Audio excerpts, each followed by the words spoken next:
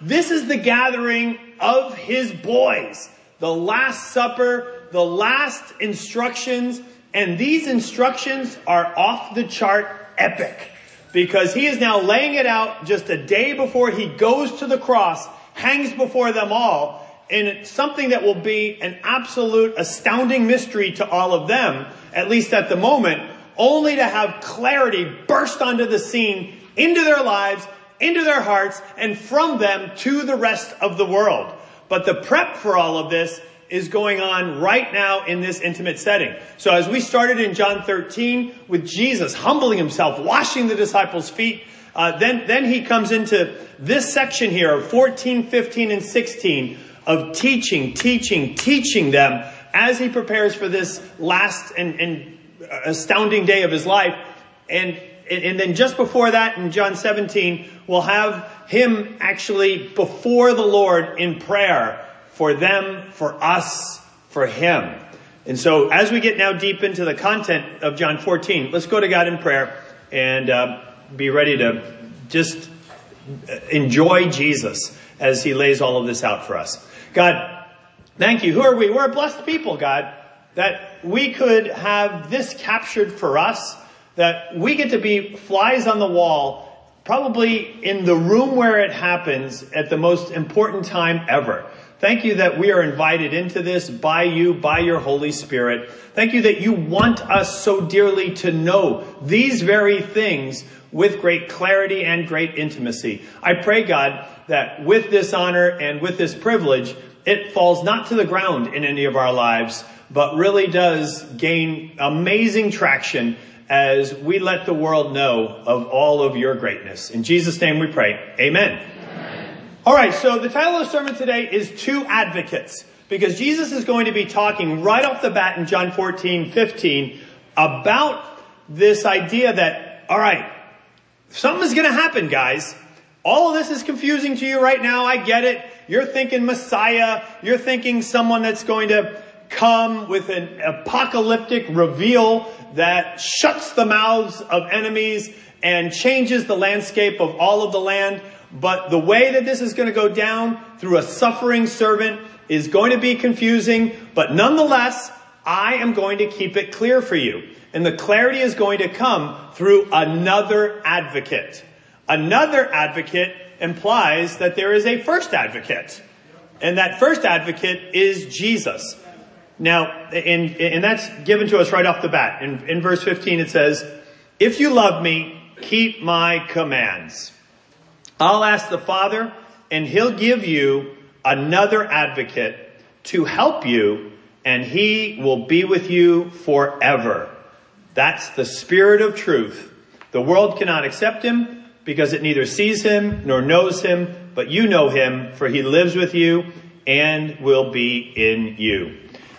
He'll mention this advocate again in verse 26, again in 15:26, again in 16:8, all during the same intimate gathering that he has here.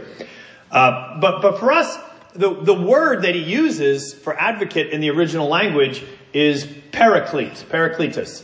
And while that means nothing to us, of course, but different translations have tried to wrestle with this word in different ways. So for example, the King James has called this advocating work of the Holy Spirit by the name Comforter.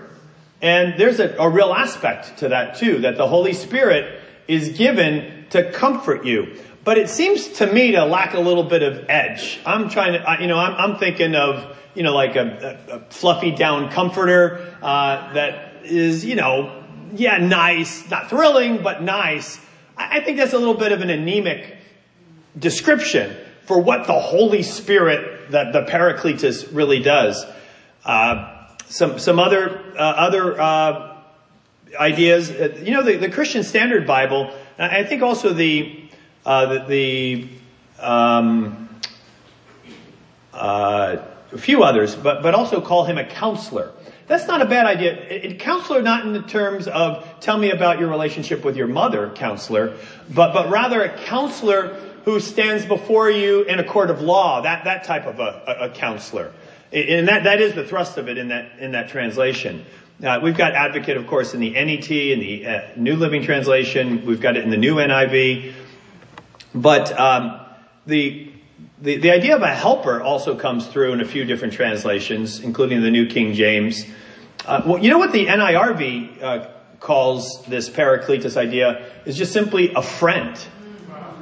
And if you've got a good friend, well, I think that captures it actually pretty well. So let me share with you a story of when I had this kind of advocate at my disposal. And this is a very dark moment in my life.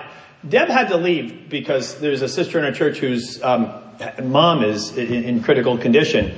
And I'm sorry for that. But it does allow me, with her not here, to tell one of those stories that she would be like going to. So I'm getting a text message. My second arrest occurred in London, England on New Year's Eve of 1984. The circumstances which brought that about included a New Year's Eve preparation time, sinful young men that we were, all fraternity brothers. My fraternity brothers were over there having a year abroad, and I went over to visit them during Christmas break. While there, in London, Trafalgar Square is the big kind of confluence of all celebration, just like Times Square is in the U.S. This is an imperfect analogy, by the way, of just showing, even in our worst wreckage moments, what it's like to have an advocate. And so, again, in 1984, I think I was 1 year old, and as we're making our way through the streets, I have consumed a stupid amount of alcohol. I am beside myself. Now, as we're going, it begins with me first running into a London police officer, a Bobby, trying my best to first convince him with American charm, good old ugly American charm, to let me wear his hat. That doesn't go so well, and then I think, well, maybe if I just kind of grab it real quick, that might help. But thankfully, I had an advocate that night. My friend Steve Hirsch, Tom Armani and Steve Hirsch were with me that night. Steve Hirsch sees the glint in my eye, and he's seen it many, many times before. And he's gone down in trouble with me before, and he also realizes I've gone down in trouble many times when that starts to appear.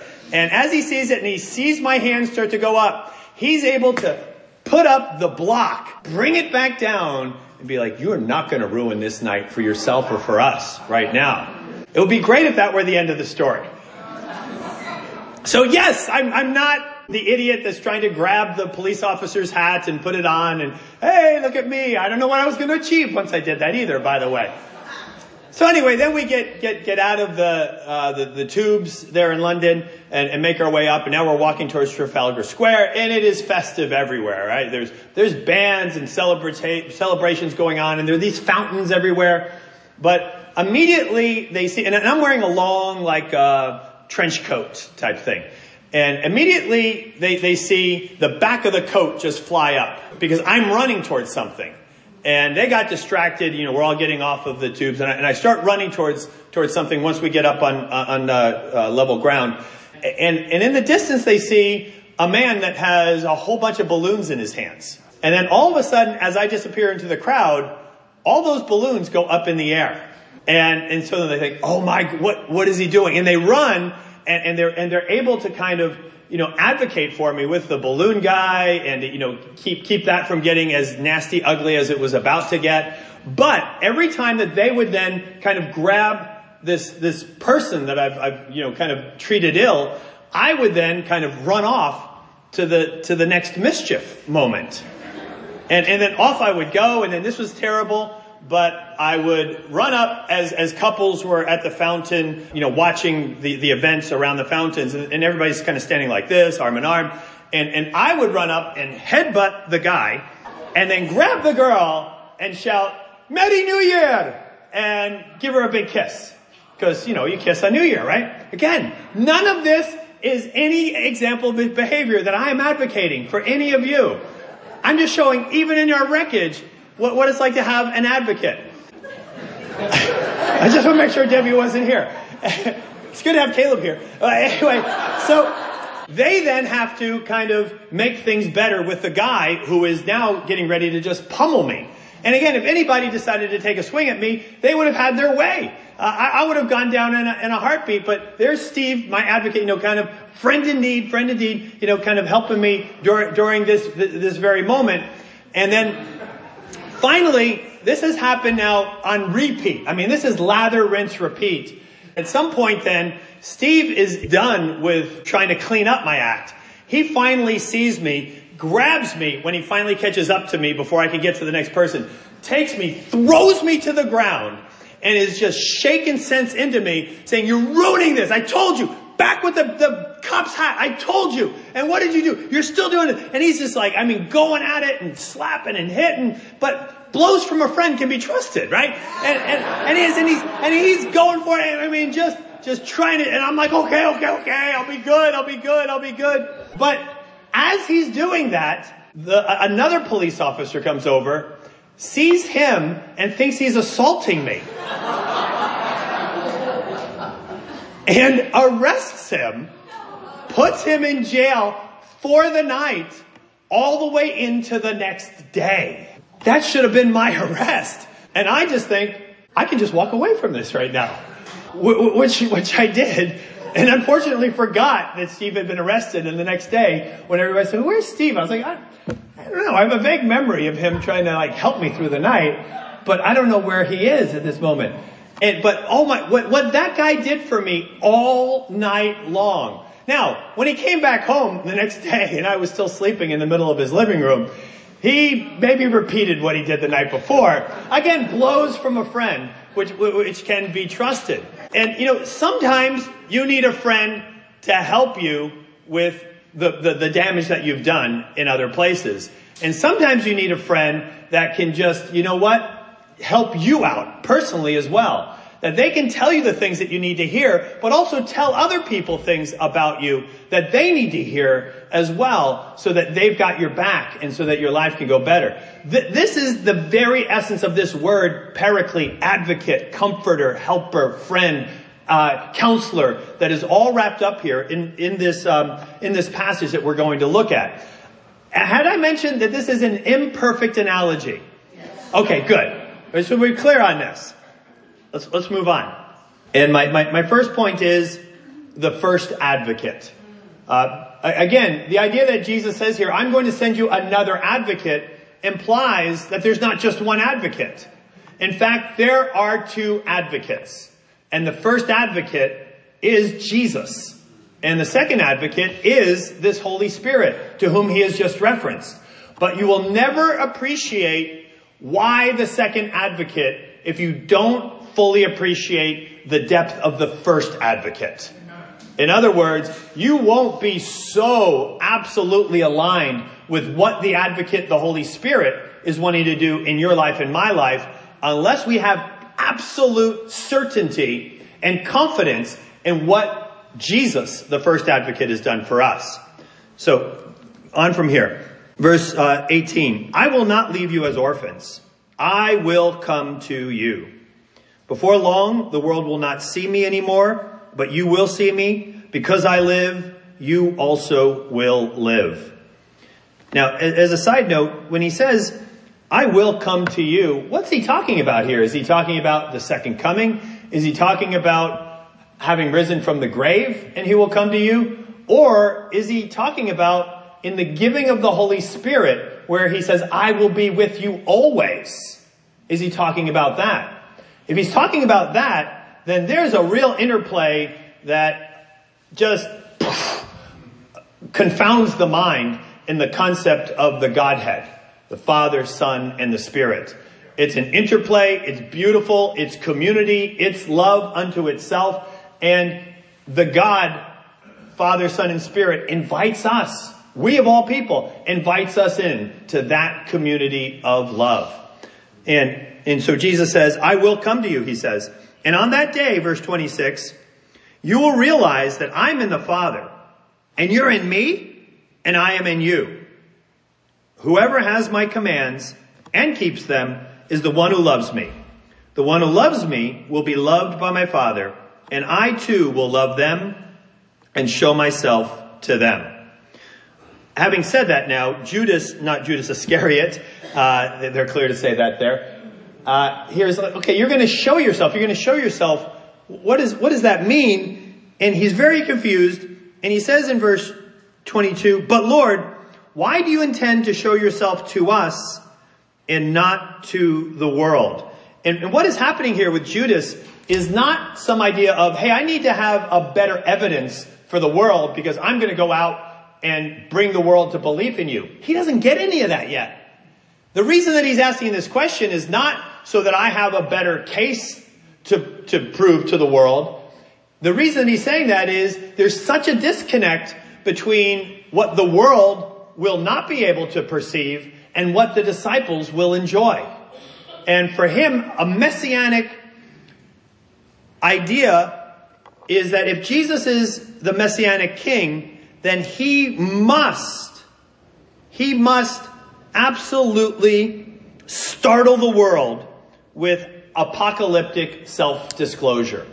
That would have been Judas's understanding from reading Daniel 7, Zechariah 9, Isaiah 11, perhaps also Habakkuk 3. Any of those are all good passages, by the way. And if you're taking notes, and I see one of you is, that those are good passages, even to get an appreciation of their mindset of what they expected from the Messiah. Habakkuk 3, Zechariah 9, Isaiah 11, Daniel 7. All of those, much of those whole chapters speak to that. But of course, it is going to be the Isaiah 53 chapter that absolutely applies to the Messiah that no one ever thought of as part of the Messiah. So that's the confusion. And Judas here is thinking that, okay, if you're the Messianic king, it's going to be grand reveal, everything changed, and in one brief sweep, the kingdom arrives in undeniable and irresistible splendor. The lion and the lamb, everything is new, everything is made new, all in that moment. They couldn't imagine that this first begins with a suffering sacrifice in the grand reveal of the great Messiah. And so that's his confusion right here. And that's why he asks it in this way. Because he thinks that it's going to be pull back the curtain and everybody gets it. No. Jesus is going to reveal himself in a very special way. And it's why Jesus' plan has always been one of close quarter discipleship. And it's why we extend that plan. That unless we are in absolute linked discipleship with Jesus, with one another, and extending that out to the world, then we're trying to go off in a different direction, like Judas would want to have here. Or like Jesus' brothers say to him, why not make the big show at the feast, Jesus? Back in John 7, if you remember us reading that. Again, Jesus' way is not through the big grand reveal, but through one after another, after another, after another. Making a difference absolutely fully in your life. Not casually, not shallow, deep, absolute rebirth of every single person who then is engaged to help the next and the next and the next. Judas is getting this now reinforced to him with the rest of this passage. Jesus replied, "Anyone who loves me will obey my teaching. My Father will love them, and we will come to them and make our homes with them." It doesn't get more intimate than that. "Anyone who does not love me will not obey my teaching. These words you hear are not my own. They belong to the Father who sent me. All this I have spoken while still with you. But the Advocate, the Holy Spirit, whom the Father will send in my name, will teach you all things, remind you of everything I've said to you.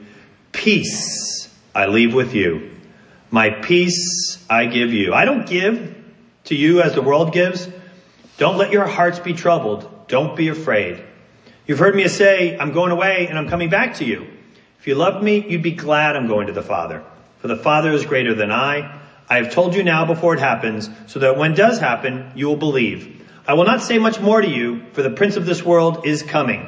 He has no hold over me, but he comes that the world may learn that I love the Father and do exactly what my Father has commanded me. Come now, let us leave. And so as we round out this idea of the first advocate, I think it's important to understand that Jesus is the first advocate. He is your first advocate. And that every one of you, if you have been reborn of water and spirit, as Jesus says, if you are part of this, if he and you and him, all that he has described that brings you in to this special relationship of faith and obedience and love and trust, if that is the case for you, you sit here with two advocates, both of them irreplaceable, both of them absolutely essential. And the first advocate, Jesus, is the advocate that John writes about as well when he says, and I'm just going to read, you can write this down, 1 John 2. My dear children, I write this to you so that you will not sin. But if anyone does sin, we have an advocate with the Father, Jesus Christ, the righteous one. That's the first advocate. John wrote this probably contemporaneous with the gospel. If any of you have sinned, and I don't want you to, John says, but if you do, you're all right. You know why? Because you have right now, as you sit here, right now, you have an advocate standing before the Father on your behalf. And that advocate is no chump. That advocate is the righteous one. That is Jesus Christ. He is an atoning sacrifice for our sins. Not only for ours, but he can even be that for the sins of the world. All right, so this is a really important thing to have on absolutely clear for us. If we're going to be able to do the work that Jesus wants us to do, to have the confidence, to have the security, to know why it is that we have the certainty that we have, because as you sit here right now, if you are in Christ, if you've trusted in Christ, if your life has radically been reshaped and repented and brought back to the Father through Christ, then he has made atonement for you. And as he considers you, even right now, and as he thinks of Ryan King, even right now, he's before the Father, and he's like, yes, Father. Yes, you knitted Ryan together in the womb. He is fearfully and wonderfully made. He is your creation. Every breath that he takes is of your doing. Yes, the very fact that he gets to enjoy life and all that goes around is all from you. And yes, he doesn't love his neighbor as himself. And yes, he engages in sinful indulgence.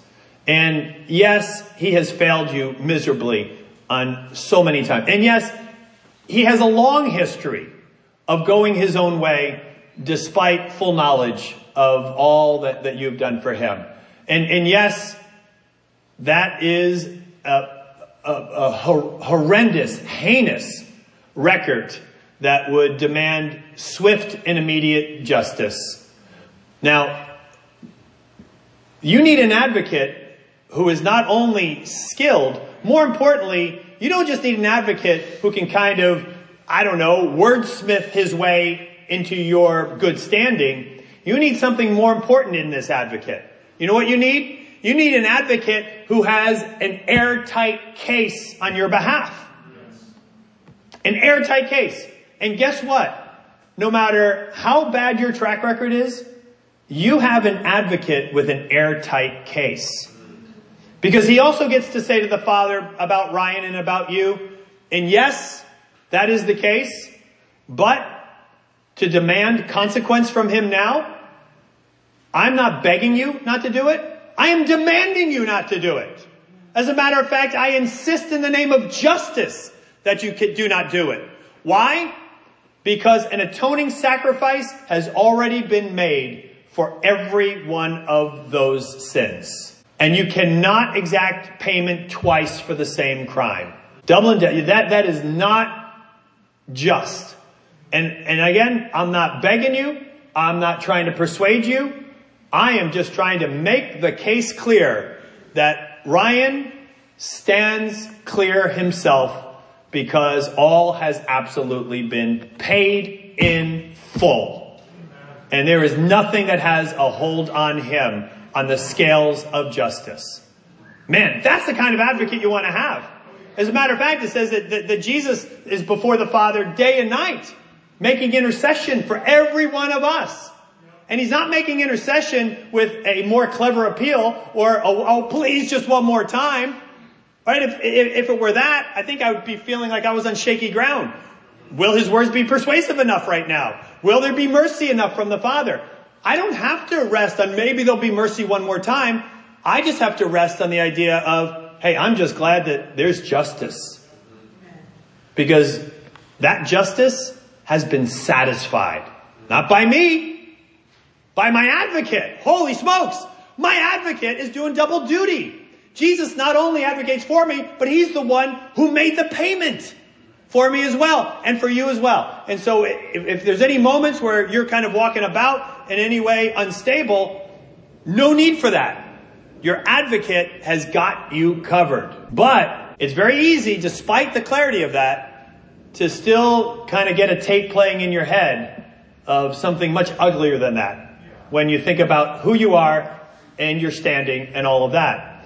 And so, what do we need? We need a second advocate. That's the Holy Spirit. And that advocate, the Holy Spirit, is... Now, the first advocate is your advocate before the Father. Right? He's working on your behalf before the Father. That's the first advocate. The second advocate is working on your behalf to you. Because that's the peace that Jesus wants you to have. Right after mentioning that I'm going to send you the second advocate, the Holy Spirit, he then says, and I will leave you with peace. My peace I give. I did all of this, not so that you could be unsteady, not so that you can have self-doubt. I did all of this so that peace attends to your very soul. And by peace, it doesn't mean the absence of turmoil. Peace also means the presence of wonder and satisfaction and joy and real hope at every turn. Amen. Jesus has done all of that so that you can be here. And just in case you're not buying it, he sends you the second advocate. And what does it say here that the second advocate will do? The advocate, the Holy Spirit, whom the Father will send in my name, will teach you and will remind you of everything. Because apparently it's not just enough to have standing with the first advocate. It's real easy to forget that standing. Real easy to get caught up in our own thought loop that can take us into terrible places. And again, please don't get this wrong. If you're here and you're seeking and you're trying to figure things out, if you haven't surrendered all the way and gone in and allowed your life not to be about yourself, but about the first advocate, if you're not quite there yet, this is not yet where you are. But it's where you can be like that. Like that. It's what God wants for you. He wants you to have that peace. He wants you to have that clarity and certainty and security and standing, all of that confidence that comes from that. That's what he dearly wants for you. Now, again, if you are, then please know the Holy Spirit has done double duty in the scriptures, in arranging your life, and even in speaking into your very life to give you peace. Reminding you through his words again and again of what it is that he does for you. And one passage that I like a lot is in Romans 8 where it says, the Spirit bears witness with your spirit that, what? That you are his child. The Spirit bears witness. That word for witness there is not just a casual idea. It's like the star witness. It is everything changes now that this person has testified. And to think of the Holy Spirit as an it also leaves you, I think, in a weird spot. And in a weird spot that becomes a little bit of humanism. Why? Because if the Holy Spirit is a force or an it or some sort of thing, when you think, oh, be filled with the Spirit. Well, I think, okay, filled makes me think of, I don't know, liquid natural gas. I need to be topped off by the Holy Spirit. Maybe, but then why, if you start to think of the Holy Spirit in that way, you start to then think about techniques and tricks and mind games. You can play with yourself and think, yes, I'm really filled with the Spirit. Again, more important to realize He is your witness. He is your advocate. He is your friend. He has come into your life as that friend. And when it's a friend, it's a relationship that grows deeper and grows deeper into a dance of love and obedience, love and obedience. He's there reminding you that you are loved. They're reminding you that you are God's child. You are his precious possession. You're not an outsider. You have all of the standing and the inheritance and the hope that would cause others to be mind-boggled. That you are rich beyond belief. That the first advocate, though rich, completely impoverished himself so that you could be made rich. By his wounds you have been healed. Now, even as I took communion a moment ago, and I thought, as I take it, I remember thinking to myself, I remember because it was only 20 minutes ago. I thought to myself, I have so much. I have so much that I can take this right now. Who am I? When you realize you have so much, the little things that might enter into your life in a fallen world don't tend to knock you off balance anymore. Think of it this way. I remember we did a thought experiment one time with Bill Gates and how much he was making near the end of his run at Microsoft, and the millions of dollars per minute of work that he was earning. And I remember thinking, well, what if Bill Gates, kind of was at the cash register, and as he was there, he thought he was giving $11 for his 1049 super duper latte. But instead of giving $11, he accidentally gave not a 10 and a 1, but a 10 and a 10. And as he's walking away and he sees his bills and he realized, oh wait, I had another 10 here. Is he going to get upset about that? Is he going to get upset that he gave a 10 instead of a 1 in that case? That affected him in some way? That dimensional analysis, so to speak, of he has billions. It would cost him more in time spent trying to say, than it would be worth. Why? Because he has riches that are so surpassing the situation. And how about when you're slighted, when you're disappointed, when you don't get the call back for the job, when you are disappointed by the way that things go in school? What about when that friend that you're trying to get closer with, even an important one, even gives you a slight? What about even in your marriage when there's a bump going on, even right now? My goodness, if all of those things are of where your value lies, then they're devastating, because those are the things that give you your value. But if your value is from the fact that you already have riches beyond compare because of what the first advocate has done for you, well, then all of those things can be dealt with without the emotion that takes you out for long periods of time.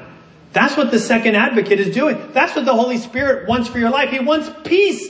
He wants to give you a peace. That peace is not going to come by ignoring situations. That peace is going to come by really contemplating who you are before God. Constantly being reminded by the Spirit. Constantly being reminded by His teachings. He's given this to you. Be in this. This is for you to have that peace. This is for you to have the work of the second advocate sweep over you, energize you, clarify you, and really launch you into the life that you're meant to have. You're not meant to have some sort of a mundane life of quiet desperation. You're not meant to just try to muck around like the rest of the world and try to gain some sort of significance or esteem out of the way that you, made it to level 4, or the way that you dressed just right so somebody gave you a like.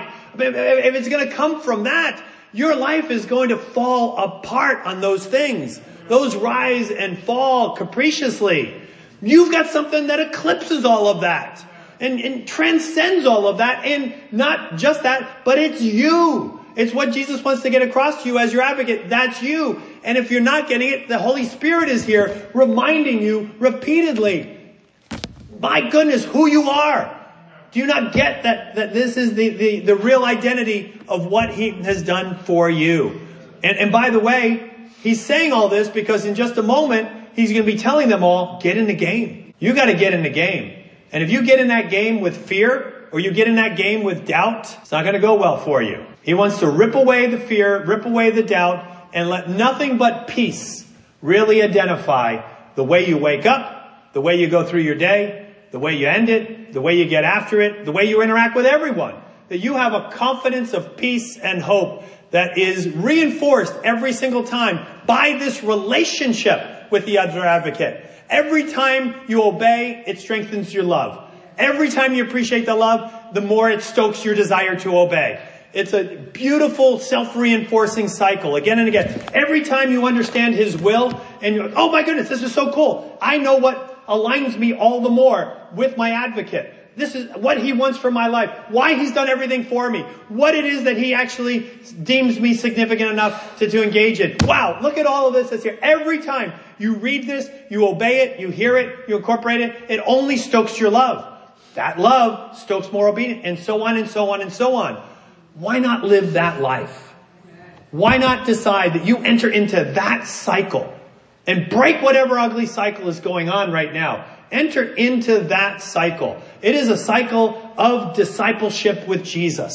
It is that close intimacy. It's not going to come about because there's a big show, a big reveal. It only happens in these special, ongoing, back and forth, understanding God, living it out, appreciating him, understanding who you are, being all of that, living out who you are. All of that reinforces. And Jesus says that the way that this is put into place is as we go about in discipleship relationships. It's not going to happen in an auditorium looking at the big show. It's going to happen when Jesus builds and these guys go about and build the way that he's told to build. Let me encourage you. In your discipling relationships, get back into this. Get back into this. Be aligned with the work of both advocates. Celebrate the advocate. Speak as another friend to one another. Speak the affirmation of that advocate into one another's lives. Recognize what the Holy Spirit infusing every one of us as our friend along with us. You can do it. Getting out there. Reminding everybody of those very things. Let's see our lives be one of continual reinforcement and continual maturity on an amazing path. Amen. And I have a couple announcements before we have our final song. Are we having a final song? One is thank you for that half applause. We are in the planning stage of forming Norfolk Men's Breakfast. Some of the brothers are. George and Mark are. And if you're interested in having a men's Bible breakfast, I'm assuming it's a Bible breakfast? Or maybe just breakfast. But anyway, a men's Bible breakfast. See Mark and George. They'd like to get some traction on that and get that going. Also, there is a brief leaders meeting because I have to go to the leaders meeting on the peninsula. So there is a brief leaders meeting in the fellowship hall right after the last song. We're here Tuesday night, big special night. All the other Southside regions, I think, are going to join us this Tuesday night. We'll pack it in, but it's our chance to celebrate Thanksgiving all together and to share. And be ready to share. We won't be able to go up on the stage this time because it'll be way too many people, but be ready just to pop up and just say something for which you are quite thankful that God has done in your life this year. Amen. We'll stand for our final song.